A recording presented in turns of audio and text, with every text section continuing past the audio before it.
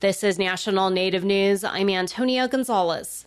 In what's described as a historic partnership, the Coquille Tribe and the Oregon Department of Fish and Wildlife have agreed to jointly manage a 5-county area.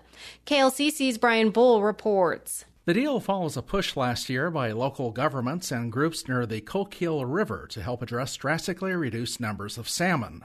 The campaign urged Governor Kate Brown to back the proposal. John Ogun is a legal representative for the Coquille.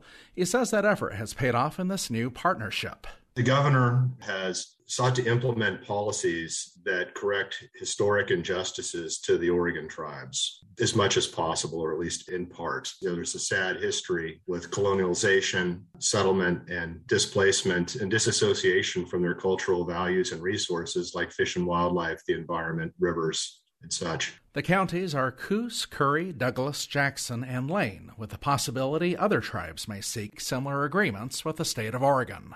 For National Native News, I'm Brian Bull. Native leaders have spent much time this week at the annual gathering of the Assembly of First Nations in Vancouver debating the suspension of their national chief.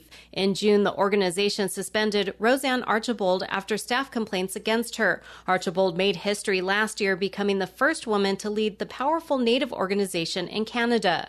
She calls the suspension illegal, saying the executive committee does not have the capacity to suspend.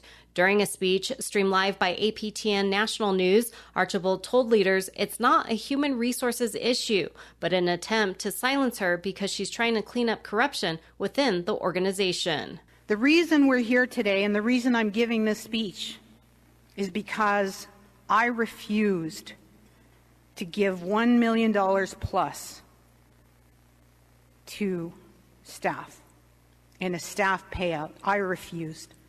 I knew it was wrong. This funding that I am entrusted with is meant to help you, all of your communities, all of your citizens. I can't hand $1 million to 4 people. Members of the executive committee maintain the suspension is due to staff complaints and say there's an active investigation. They asked leaders to allow the suspension to continue until the investigation is over, but that motion failed. Instead, leaders are debating a resolution for full reinstatement. During debate Wednesday afternoon, some leaders expressed disgust with the situation, saying it's taking away time, resources, and action from the many important issues facing their communities. Clean drinking water, child welfare, and the Pope's upcoming visit to Canada are among priorities. Leaders are continuing debate on the suspension Thursday, the final day of the gathering.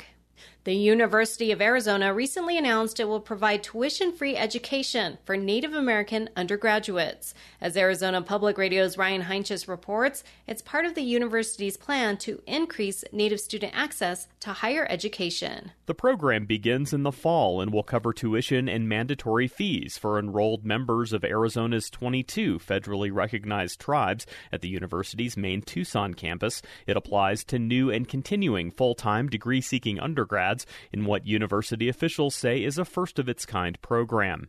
University President Robert Robbins says serving Indigenous students is a crucial part of U of A's mission, and it'll help hundreds of people access and complete college educations. More than 400 students enrolled at the University of Arizona last year meet the criteria for the tuition waiver.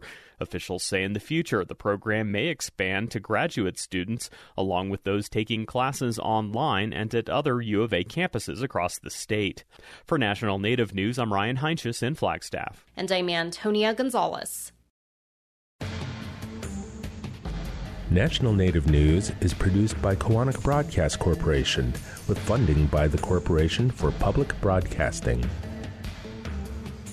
With so many organizations trying to help military veterans, it can be hard to find the right information, so AARP brings together no-charge employment and fraud prevention resources, caregiving tools, discounts, and more at aarp.org/veterans who support this show.